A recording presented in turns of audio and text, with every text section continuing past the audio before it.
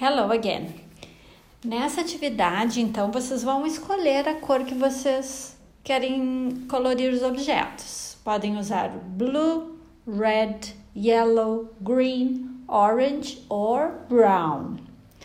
Em seguida, vocês podem pedir para os pais postarem a foto aqui numa lista virtual e também gravar um áudio ou um vídeo falando qual a cor que você coloriu cada objeto.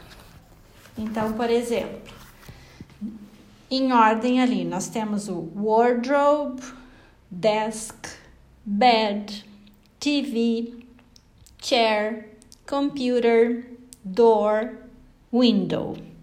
Vocês decidam as cores que vocês vão pintar. Se vocês decidirem que vocês vão pintar o wardrobe com a cor brown, vocês vão falar brown wardrobe.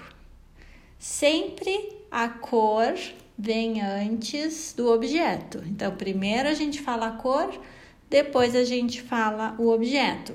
Se a mesa for amarela, nós vamos falar yellow desk. Se a cama for azul, vamos falar blue bed.